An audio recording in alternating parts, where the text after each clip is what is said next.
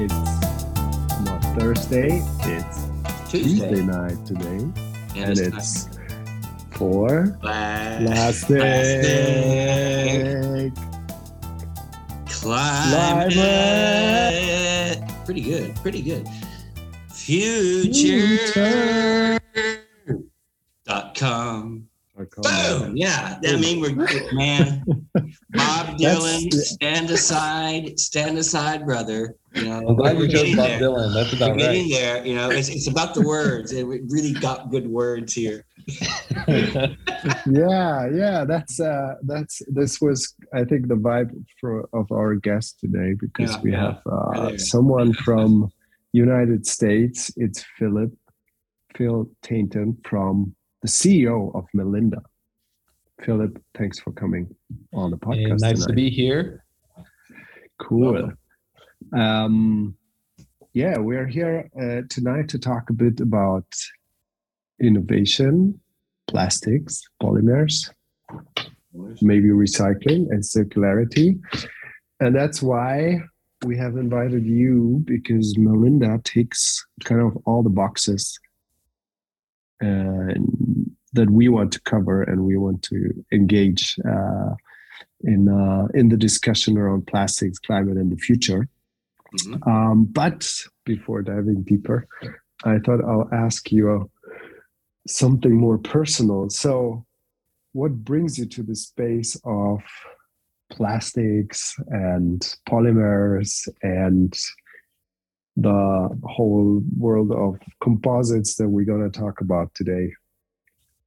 What's your background?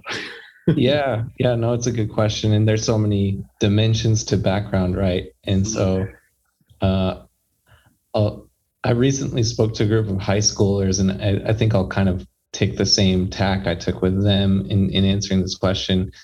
So really, going back to being a high school kid, it was becoming a polymer scientist was not on my radar at all. And I might have been able to tell you what a polymer was, and I was not a good student by any stretch. I got by, and so I never expected myself to go and earn a PhD. I wasn't even 100% sure I would go to college or finish college at that time. I'm from a family with 6 children. My father is a Baptist minister. Wow. I didn't really know any scientists growing up. I didn't really know many professionals, to be frank. And so this is not something that I had as a goal. I didn't have very many goals, to be frank. And so, but did you have chemistry classes in school at least? Yeah, so I always liked science, and I always enjoyed science, and I had an aptitude for it. And math was like an evil necessity to get the science. Yeah. Wait, I'm from Arkansas. Did you say math or meth? Right. And so I really kind of just followed my interest into school. So in a way, it was kind of freeing, because I didn't have any expectations, especially being child number 5. People barely notice you exist, let alone expect anything out of you. And so that's kind of how I came to it. And when I went to college, I just tried taking science classes. And even at that time, even as I graduated college with a chemistry degree, I just wanted to get a job and work and live. And I didn't really expect to ever go back for a PhD. I thought if I ever earned a PhD, I'd become intolerably arrogant. And that was actually true. So I was right about that. But why did you choose in college? Why didn't you choose like philosophy? Oh, I wasn't good enough at physics, so I went with chemistry. And I wasn't good with chemistry, so I went with engineering. There you go. So so I was following my interests and following what I liked in the first. Around about the time that physics was getting harder to comprehend for me, I took organic chemistry, and it really clicked, and I sort of found my niche there. Wow. And I've been in one way or another sort of pursuing that ever since. And so after college, I got a job. I worked at a corporation called Avery Dennison. Unfortunately, it was 2008. And so we had the economic collapse. Yeah. And so I never really had a career prospect there, just kind of a way to make a wage for a few years. And hitting the glass ceiling there is sort of what sent me back to graduate school. But as a result of that, I got training in polymers and resins and glue, and how to manage and how to develop new products and how to characterize these resins and how to test them and how to process them. Lots of hands-on skills that came in handy later when I started my PhD in dynamic covalent chemistry, which is a bit of a mouthful. But it sort of positioned me at the right time and right place with the right background to do what we ended up doing. And so it was kind of, some people work by setting goals and 5-year plans and following it, but my path has always been a bit more opportunistic and keeping my eyes open. And, when an opportunity does come, running with it and seeing where it takes me. And that's sort of, in lieu of having a plan, that's been my approach. Well, that's a good one. I think that's, in the end, you end up doing what your passion is, or you have a higher probability to end up in a job like this. But now that you mentioned covalent, dynamic, organic chemistry, I think that's something that we need to explain, because I'm not sure if, except us chemical nerds, all of our audience will understand what that is. So what are you exactly doing if you tell it to a child, a 5-year-old? Sure. Just imagine you're talking to me, okay? Or to a 5-year-old or a chemical engineer. It's really hard to imagine talking to John right now. So there's a couple of different ways of visualizing this, and I'll just kind of go through a few different analogies here to kind of paint the picture. The way I talk to my mother about it is with reference to the kitchen. And that's just specific to my mother. Not every mother has to be in the kitchen, but my mother was in the kitchen a lot, feeding 5 boys. And so there's kind of 2 classes of plastics, as you might think of them, or glue is another term. And so one class is called a thermoplastic, and it's a lot like butter. Because butter, you can melt it, it becomes a liquid, and then when you cool it, it could be hard, and then you can always melt it again, and on and on. And so you can see the butter go through this phase transition from solid to liquid, and it's really a good example of a thermoplastic material. And so that's what we think of in our PET bottles or water bottles and plastic chairs and things like that. They're very often thermoplastics that are melt processed in a process typically called injection molding is most common. Thermosets, on the other hand, are like eggs. They start as a liquid resin, and then when you cook them, they become hard. Or you could also think of it as like baking a cake.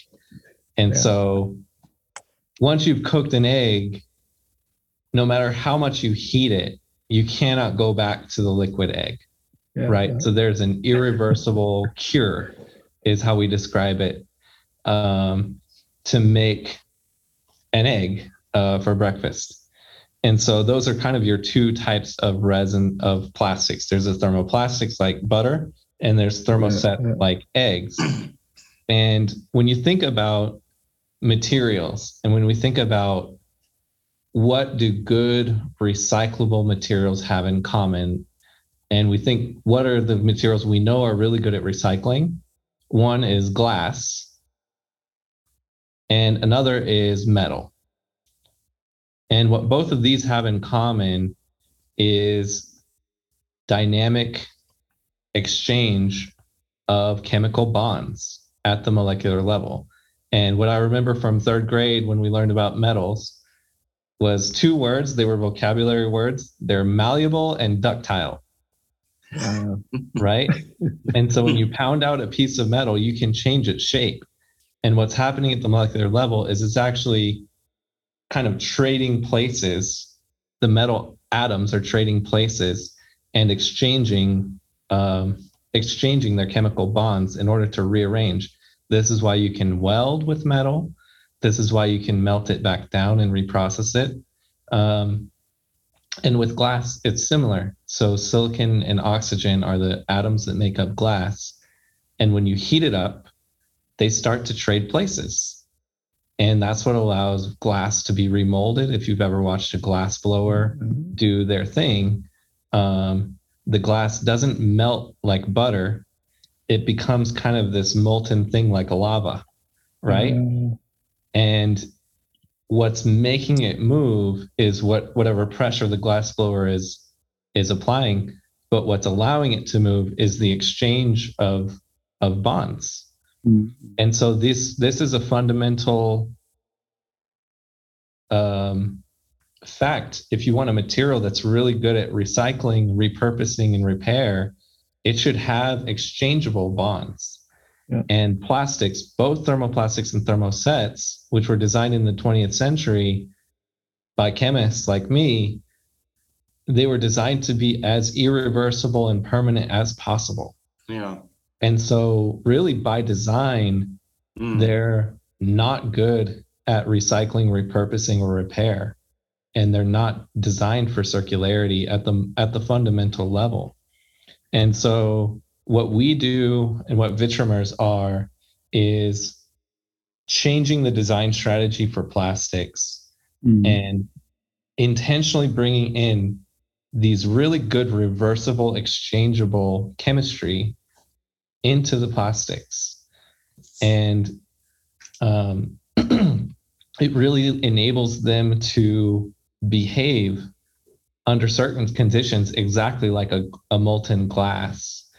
And in other circumstances, it allows you to very easily depolymerize and solubilize and take a solid egg and basically dissolve it. And so in a way, we do make eggs that melt. Wow. That's so cool, I think this was the best chemistry class that I've ever had. Yeah. Although I've had actually my chemistry teacher, he was explaining to us molecular orbitals with the German Bratwurst. Oh man. So he was saying like this orbital is this type of Bratwurst and the other orbital is this type of Bratwurst and so on. So I had a similarly cooking aficionado as a chemistry teacher. No, amazing. I think this is a really cool explanation, because I mean I've struggled to grasp it first myself, how this works, the technology of Vitramers or Vitramers in general, let alone like explain it to someone. That's already the next level of challenge. And I think that this comparison is amazing. So basically, Mallinda is, just to sum it up, sorry, John. So basically, Mallinda has developed a new type of resins, or let's say glues, plastics, resins, polymers that behave like an egg that can go back to the fluid state. Right. So I think that's a good summary. And then we can get into the detail from there about what it looks like in real life. But that's the basic idea that we're bringing in to the industry that makes glue and composites and plastics. John, now it's your turn. I mean, You had a question. yeah, I can't remember. I kind of lost my train of thought there, but just want to say, I think the analogies that you used at the very beginning were really, really indeed some of the best I've heard as well. So I just echo what Matt was saying as far as, using some metaphor and analogies to describe what you want to describe. So true, yeah. Well, I don't have a lot of good ideas, but I know how to steal good ones when I hear them. So I've borrowed bits and pieces of this explanation over the years from. Yeah, no worries. I'll send you. But I do want to get to what markets and applications are you going to go into, and are you building new areas that have not existed, or are you displacing thermoset composites, or are you displacing thermoplastic composites, or both, or stuff like that, and the scalability. I mean, because we both think that the solutions in the polymers value chain to increase sustainability in the truest sense of the definition, and circularity in some cases, is to have a mix of all kinds of solutions. And I wonder what, if you think about just, plastics, 1 million metric tons per day of new plastics are made in the world. I mean, are you saying that you're developing solutions that can compete with that scale, or are you looking at a niche? So I'm going to be quiet, but this is what I do. I ask some questions and I shut up. So take over, Matt. Now we understand what vitrimer resins or plastics are, but I think then to get a even better pictures, what John just said, like what are possible applications, and what do you want to replace, or where do you see like USPs, and where do you see benefits of using vitrimers? And yeah, as John just said, like how can we scale and go from there to maybe even some completely new innovative applications, as you just mentioned, like the plastics and thermosets were designed in the 20th century, but not for circularity. And now we know we have to look more into closing the loop, and in the design process of new materials include these thoughts and aspects. Sure. So it's an interesting question, and it was a question I was asking myself as a graduate student. And at the time, I only knew kind of the specific formulation that I had first discovered and what it could do. And I didn't realize kind of how general this could be in terms of the chemistry that we were working on. I think it's important to mention that I did not come up with this idea. I was inspired in 2011 when I read a paper by a Polish-born French scientist named Ludwig Liebler, who, as a polymer physicist, really conceptualized these vitrimers and understood how they could be processed and reprocessed, and then found a chemist collaborator to kind of demonstrate his idea in an early paper. And so with my polymer background and sitting in a dynamic chemistry group in graduate school, I really kind of understood that this was going to be a big deal, and wanted to contribute to the field. And, we worked on our own kind of platform of chemistry that we had access to in our group to then develop an example of a vitrimer system that we could then publish. And my goal was simply to publish papers, because that's how they let you out of a PhD program eventually. And so that was my entire ambition. And so, but as we realized kind of how special the chemistry we developed was, and, there's some technical facets to it that I can just list, but essentially there was no catalyst required to enable the bond exchange. And the chemistry we developed was completely stable to hydrolysis, which is for this type of chemistry, the usual culprit for what makes it unstable. So we had something that was unusually stable that didn't require catalysts to do the special Vitromer tricks, but also it was all made with off-the-shelf chemicals, so you didn't have to synthesize any new chemical in order to make it work. And that last point was really key in pushing us towards looking at commercializing it, because usually chemists can do anything if we can design a molecule and then build that molecule and then put that in a system. There's almost no limit on what we can achieve with electrical properties or mechanical properties or you name it. But to do all of it with existing Lego blocks that are already part of the chemical supply chain means there's a lot fewer barriers to entry to go ahead and commercialize it and scale it and have it make an impact. And so that was kind of how I came to be thinking about what to do with it. And then the question is, what do you do with this? Because there's literally so many places to go. The world of plastics and glue is so huge. And how do you choose an application? And so that's when we started to look into entrepreneurship as a means to find out what the industry needs and what we could potentially do if we could find some niche that at small scale we could still sell and make a profit and start to get this off the ground. And so that's the game we started to play in just doing customer interviews. It's a process called customer discovery, where you come up with a hypothesis and then you test that hypothesis by asking real customers who would potentially buy that solution to see what their actual needs are and whether it lines up with what you can offer. And so by going through that process, we identified composite materials because we knew we could do this recycling and repair and some of these things, but we also knew that plastics by themselves are quite cheap.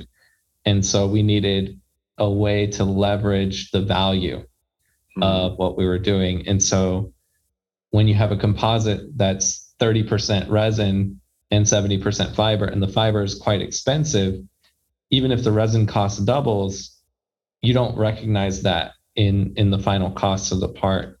And so it was a way of really kind of just, in a way, amplifying the value, or another way of saying it would be hiding the cost of a new resin in the composite. And so that's how we started to work on composites. But did you have any competition at this time? Was there anything similar already in research or on the market? Were people already looking into these topics, or were you kind of the first ones? Yeah, I mean, at the time that we started in 2014, I'll say this, in the composites market, and in the composites industry, there's really a lot of people who are just fascinated by technical things. This is not an industry full of people chasing the dollar bill. It's really full of people who are following their passion to make things and to design things and make and manufacture high performance objects like race cars and aircraft and surfboards and bicycles and yachts and boats and all these things. And so it's really full of people who are passionate about making things. And that has been the biggest kind of joy over the years of just getting to know this industry. And it's really kind of a nice industry to work in. And that being said, everyone is interested in nerding out over a new capability. There's a lot of intrinsic interest in being able to do things that are new or make new parts and this sort of thing.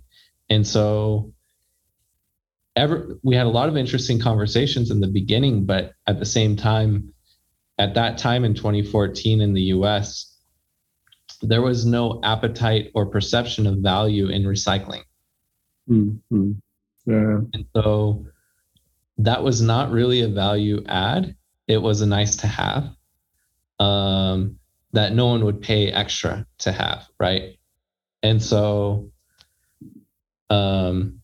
we focused elsewhere in kind of new capabilities that this enabled. And so we really kind of focused on the value of remolding something into a new shape, which is also, not something your current cooked eggs can do in terms of thermoset composites.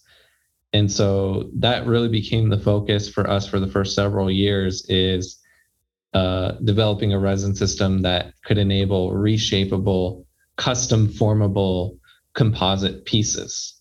And in that, there was some competition, but nothing that really could do what we could do in terms of actually truly being able to remold something over and over again into whatever shape you'd like without compromising the strength. This is uniquely enabled by the bond exchange within the material. And so we've always had sort of a unique platform of technology compared to all of the incumbent materials and technologies. It's just been a game of trying to find that killer application, trying to find the early customers, trying to actually get some new plastic, resin, glue, gooey stuff, sticky stuff from the lab into actual physical products, which is quite a journey. So your resin technology is something that you can remold. That's what you just said, and also recycle. Right. So basically, recycle means like chemical recycling or mechanical recycling, or how would you do that? So you kind of have all of the options on the table because you've built in the reversibility in the polymer itself. And so chemical recycling is quite easy to do. There's two ways to do chemical recycling. One is to use a very strong acid, which reverses the reaction that we use to make the polymer in the first place. So there's a condensation reaction to make the polymer and water as the byproduct. So depolymerization, yeah? Depolymerization you can do by hydrolysis, which is enabled by a strong acid. So once you've done that, you can then separate out the chemicals which went in, and you can reuse the same chemicals again in the same way. So it's a circular approach, but it also uses up a strong acid and makes kind of a salt byproduct. And then there's some chemical separation steps involved. So it's fairly scalable, but it does have waste streams, right? And so we prefer to use a different chemical recycling approach, which is quite unique to our chemistry, which involves an exchange reaction between the reversible linkage in the polymer, which is called an imine link, and one of the starting materials, which is called a diamine. And so this diamine can do an exchange reaction with the polymer. And by doing that, it's actually adding an in group into the network. And so essentially at room temperature, you can react in some of your starting material, and it effectively breaks the polymer chain into smaller and smaller pieces. It's like taking a long train and adding more engines or more cabooses, right? So every time you add an engine or a caboose, you're creating a new separate train that breaks kind of the first train in half. And so that's exactly what's happening when we add our starting material into the polymer, is it reacts in and adds another caboose in the middle of the chain and effectively breaks it into small enough pieces that it all dissolves. And so what's nice about this is because we're using only a precursor to the resin itself as the processing chemical, as opposed to a strong acid, all of the resulting solution can immediately be used without chemical separation to make more resin. Wow. So basically, just to explain it for the non-chemical nerd. Yeah. So basically, you have a resin that hardens, and that is at certain like conditions is inert, which means it's not getting affected too much by the environment, like an epoxy resin. But then you're still able to take it apart into the building blocks, and then you can use exactly those same building blocks in a Right. It would be as if your cooked process. egg dissolves in egg white. Uh-huh. This is the comparison that I needed. Right. Yeah. So it's as if your cooked eggs dissolves in egg white, and then you can go ahead and make more eggs. Yeah. But you So cannot. But it sounds a bit like you can dissolve it and you get more resin, but you just don't get more resin. You just have to always, use kind of the one resin building block to dissolve it, right, and then you can right. reuse these building blocks to make the new resin. You need to add back the egg yellow to complement the egg white to get the same ratio in the next. Yeah. And so you are adding more material, and so the way to do it perfectly circularly would be with the acid approach. But that's a little more costly. So in the beginning, since we're ramping up production, there's always a need for more and more and more resin, and we can circularly reuse and recycle all of the end of life and all of the production scrap. So that's a nice way forward for us, and it's a really efficient way to do it. But if you're on a spaceship or on an island, and ultimately that's what we are, then the acid hydrolysis is the most circular option.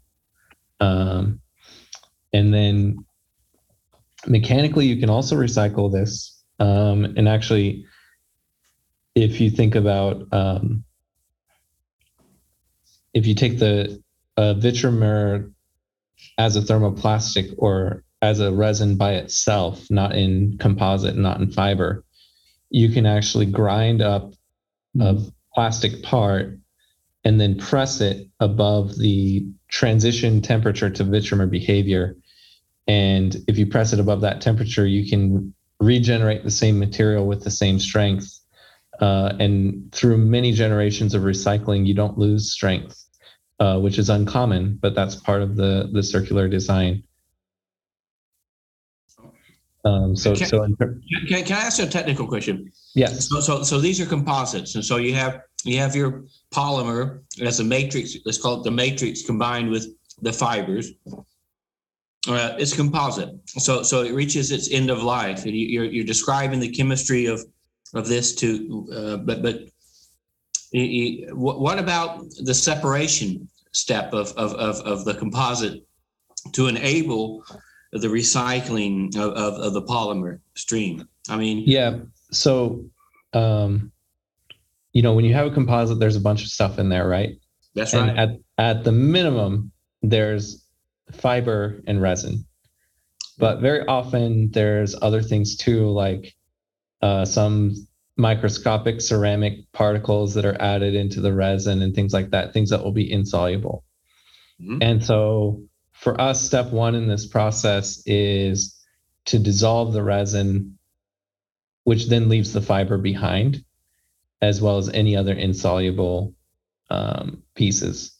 And so that step, we know, is, as these things go, fairly easy and straightforward. Usually where the rubber meets the road on these things is extra cleaning steps for the fiber after removal of the resin. So common approach today is something called pyrolysis, where they just essentially burn off the resin from a composite.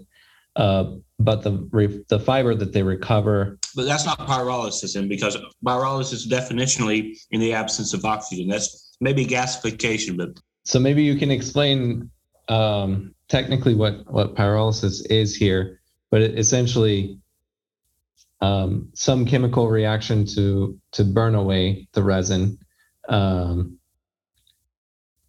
and remove it from the fiber? More like gasification. I'm sorry, but sorry, that triggered. That was a trigger word for me. All right. We may want to cut this. We may want to cut this here. But I deal with chemical recycling quite a bit in my work. Sure. I deal with entities out there that are in the business of incineration, which is the true burning of plastics, which is a true generation of a lot of carbon in the atmosphere. It's the worst way to go. And yet they use the fact that the term pyrolysis reminds you this is a case study of using the word pyrolysis, the prefix pyro. We think, as Americans, for sure, we think of pyromania. We think of flames. And the incineration lobby, especially in Germany, use this to argue against the implementation of chemical recycling technologies. Yes, pyrolysis for polyolefins. And hands down, that solution is much better in terms of reducing carbon footprint than incineration. But they're very happy to be intellectually dishonest and use that prefix for their reasons. So sorry, it was a trigger. No, that's actually, I think that's a good thing to probably keep in. But essentially for us, what's advantageous about our solution-based recycling approach is that it leaves extremely pristine fibers without a need of extra kind of cleaning steps to clean the surface of the fiber. So we see just with one rinse after this process, we don't see any residue of our polymer left on the fiber surface. And so that's another way in which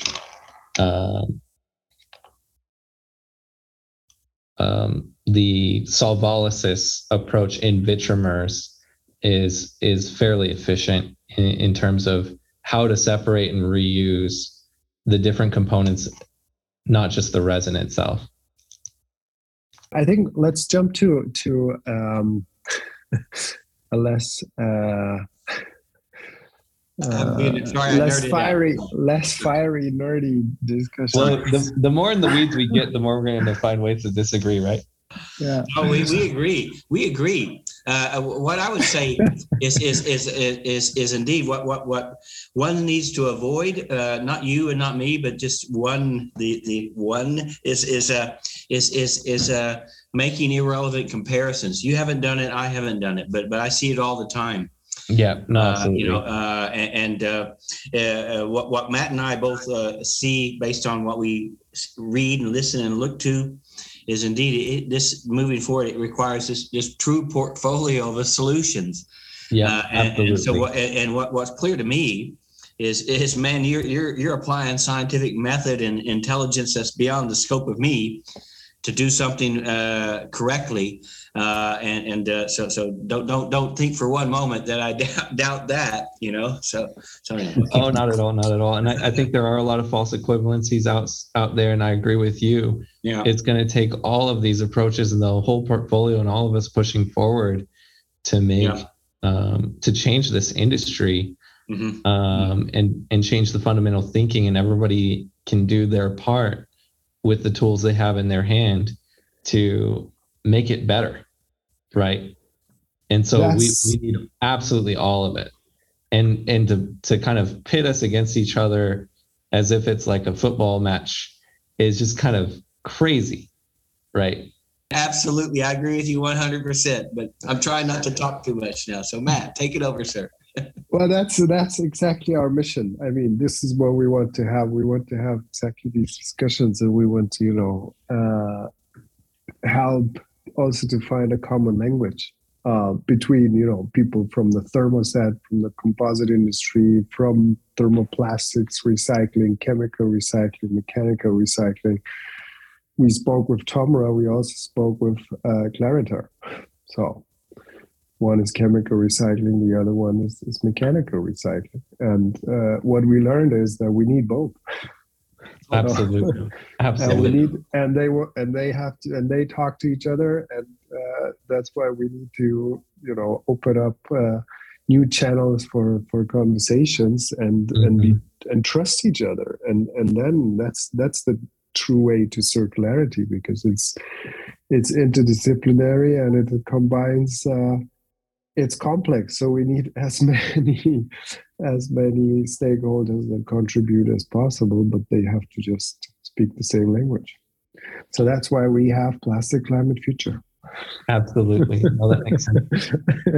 I think what would be interesting is to learn something about the applications that you're already in, like what products or which industry sectors, and how do you actually drive circularity, or how do you make them more sustainable through circular approaches? And is the mindset already there in these industries? Are they actually open to use and maybe spend more money on the resin, even if it's in a composite? So our approach has been, really kind of, as I mentioned in 2014 coming out, there was no, as far as we could tell in all of our interviews, which were all in North America at that time, or mostly in North America, there was no kind of driving force or value around circularity or recycling at that time. But that has changed quite dramatically in the last 8 years. And as far as we could tell, it's really been driven by the circular economy initiatives in the European Union. And it's becoming something of an existential question for manufacturers of non-recyclable goods, whether or not they will still have a business in Europe. And so that's really become the driving force for adoption of our resins. And it's starting, again, kind of in the composites segment, where you've got an industry that's been growing over the decades with the promise of highest performance kind of possible. And the alternative lightweight materials are really kind of aluminum and magnesium being quite expensive. But the difference between aluminum and advanced composite materials is that aluminum is recyclable. And so you really have a moment now that the industry, at least in Europe, is potentially at threat of losing all of its market share back to aluminum because it's recyclable and for no other reason, right? And so there's a huge need right now, in some ways, regardless of cost, to find a replacement for epoxy resin or similar thermoset resins used in composites that is recyclable. Yeah. And so that's how we've positioned our product. We've developed it to drop into the processes that are currently used by thermoset composites, so that our customers don't have big switching costs to change to another process, but they can use their same equipment, their same know-how, but now make materials that are more easily recyclable than aluminum. And so we're really kind of finding our groove in the industry, right time, right place, or at least we were able to survive long enough that a trend came along that reinforces what we do. And so I, as a formulator sitting in a laboratory in Colorado, cannot change the world to become more circular. I can enable it technically, but circularity itself has to come from other directions. Yeah. Now, what I think is interesting moving forward is the recycling that we enable and that we see in vitrimers. It's so efficient that it's always going to cost less to recycle than to make new material. Yeah. And so we've got, the way you price a resin or a commodity material is usually with a profit margin less than 40%. 40% is kind of specialty. And then as you get more and more towards commodity, it gets closer to like a 10% profit margin or something like that. Well, today in our recycling process, we see 75% margins because we can displace so much of our chemical input costs with very, very little energy or process costs. And so there's room there for us to do it efficiently, even as real life complications come into play. We have room to accommodate the real life complications of what about this? What about end of life? How dirty is it? Blah, blah, blah, on and on. And of course, every application involves its own kind of wrinkles. But with 75% margins, we've got room for wrinkles. And so it's really kind of could be a turning point in the sense that circularity now becomes purely economically driven. But for us to get off the ground, absolutely, it's until we get to scale and prove it and have our recycling scaled up as well. No one would adopt this if it weren't for kind of the regulatory environment around circularity. Because when you look at manufacturing and efficiency, change is bad. Nobody wants to change their input materials. Yeah. So do you, because you just said regulations play a big role, do you, like here in the European Union, we have the Circular Economy Action Plan from the European Union, which is still a directive, but it slowly becomes legislation. Do you have, do you see, because I mean, obviously you're in touch with the global composite industry, do you see similar directives, regulations in the US or Asia or some places that you've been outside of Europe? I do see Asia as a faster follower, Europe in the lead. Asia is a faster follower than the US. And in North America, you know, it really, you can never predict the regulatory environment in the US or kind of the, if you look at the arc, you can't read the tea leaf, right? I heard someone say a week or so ago to me, I can't remember who it was, but if I think about it, I will. The US invents, Asia copies, and the Europeans regulate. I won't comment on that. I won't. Yeah. I mean, me either. I just put that out there. All right. Put it out there. It's like the ball. It's like the ball landing on the green there. You know, there's quite a lot of invention all around the world for sure. We all have some mix of those things for sure. Yeah. But you said, like, I mean, this plays definitely a big role in scaling up these inventions if you have the right regulatory framework in place. Absolutely. And Europe is where 90% of our customers are coming from. And you asked about industries, so it's really kind of up and down throughout the composite segment, and now kind of branching out into other segments where thermoset glues are used. But think about, you know, really first structural applications is where we've started. And so sporting goods will be kind of first to market. And then we've got projects in automotive, marine, aerospace. Wind, aerospace. Aerospace will be the very last, just because, again, the regulatory environment and how long it takes to get into a part and approval and everything else, for a good reason, because we don't want to be in a plane that hasn't been tested, right? So we kind of have too many projects, to be honest, but really trying to boil it down to the essential resin formulations that we can then commercialize and introduce across applications. So a better way for us to look at it is really kind of by process, by industrial process. We'll have a resin formulated for each major industrial process. And then those processes will then feed into each of these industries in different ways. And a couple of, because that's what you also mentioned, that the whole atmosphere around circularity, the driving force has changed. A couple of weeks ago, you've been at the JEC in Paris.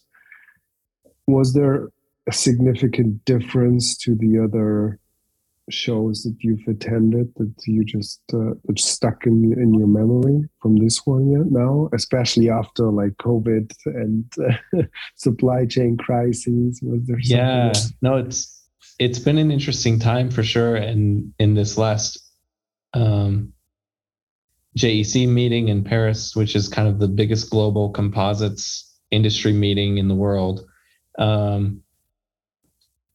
this was the 2020 show happened finally in April 2022, right?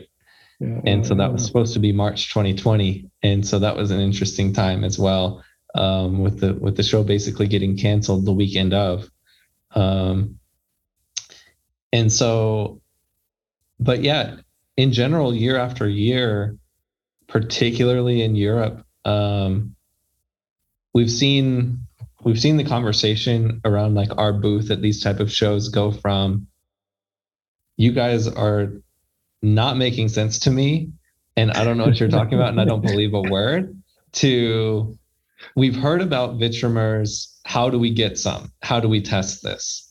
And so it's really kind of become the trend in terms of circularity in Europe, where the whole industry is searching out circular solutions right now. Yeah, and so yeah, we definitely have seen that shift. Cool. I think looking at the time, it's time for our last question. Big one, the most important of all. The most important of all. I mean, you've been warned already that we have a Plastic Climate Future playlist. That's our most important question in the end. So we're kind of filling this playlist with our guest choices or favorite songs or songs that connect to their personalities or their activities. Yeah. It'd be cool to hear something. So we need one or two songs from you to put it on. All right. I've got two songs for you. All right. Both of them take me back to my childhood in very different ways. Cool.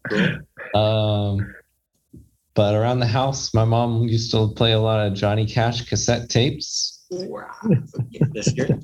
And so the automotive kind of materials side tie-in is a song I know John probably knows, called One Piece at a Time. I don't know that, Cash. But I love Johnny Cash. This is great. And the story of the song is, he starts working at a Cadillac factory, saying he's going to bring home his car one piece at a time in his lunchbox, and that GM won't notice a piece missing here or there, especially if he spreads it over several years.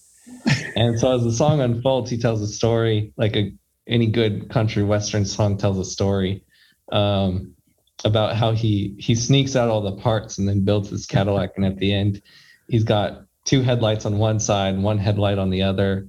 And when he goes to register the car, it takes the whole staff and it weighs 60 pounds or something, because it's a 54, 55, 56, 57. This is great. So it's a really fun little song, and just kind of takes me back. It's very playful, and almost on topic. Super. That's great. All right, this is a good one. What's the other one? All right, the other one. You have two. I've got two. The other one was just my favorite song when I was a kid, and it was just another cassette tape that we just happened to have in the family somehow. One of my brothers might have picked it up at a yard sale or something, who knows. But it was a song very few people know. It's called Cantaloupe. It's like Cantaloupe. Us three, you know it. Of course. Wow, oh my God. Early 90s hip hop and jazz, and it's just a banger. It's just really good. Okay, really I'm gonna learn something. I'm gonna learn something from this. Yeah, this is great. This was one of my favorite songs. This was my favorite song. Cantaloupe Flip for Deja. That's right, exactly. That song is a banger. This one is always good. Yeah, and I had the entire album, and I had a second one, and actually. It's just this one song which is really cool. The other ones it's okay, but it's not a banger like this one.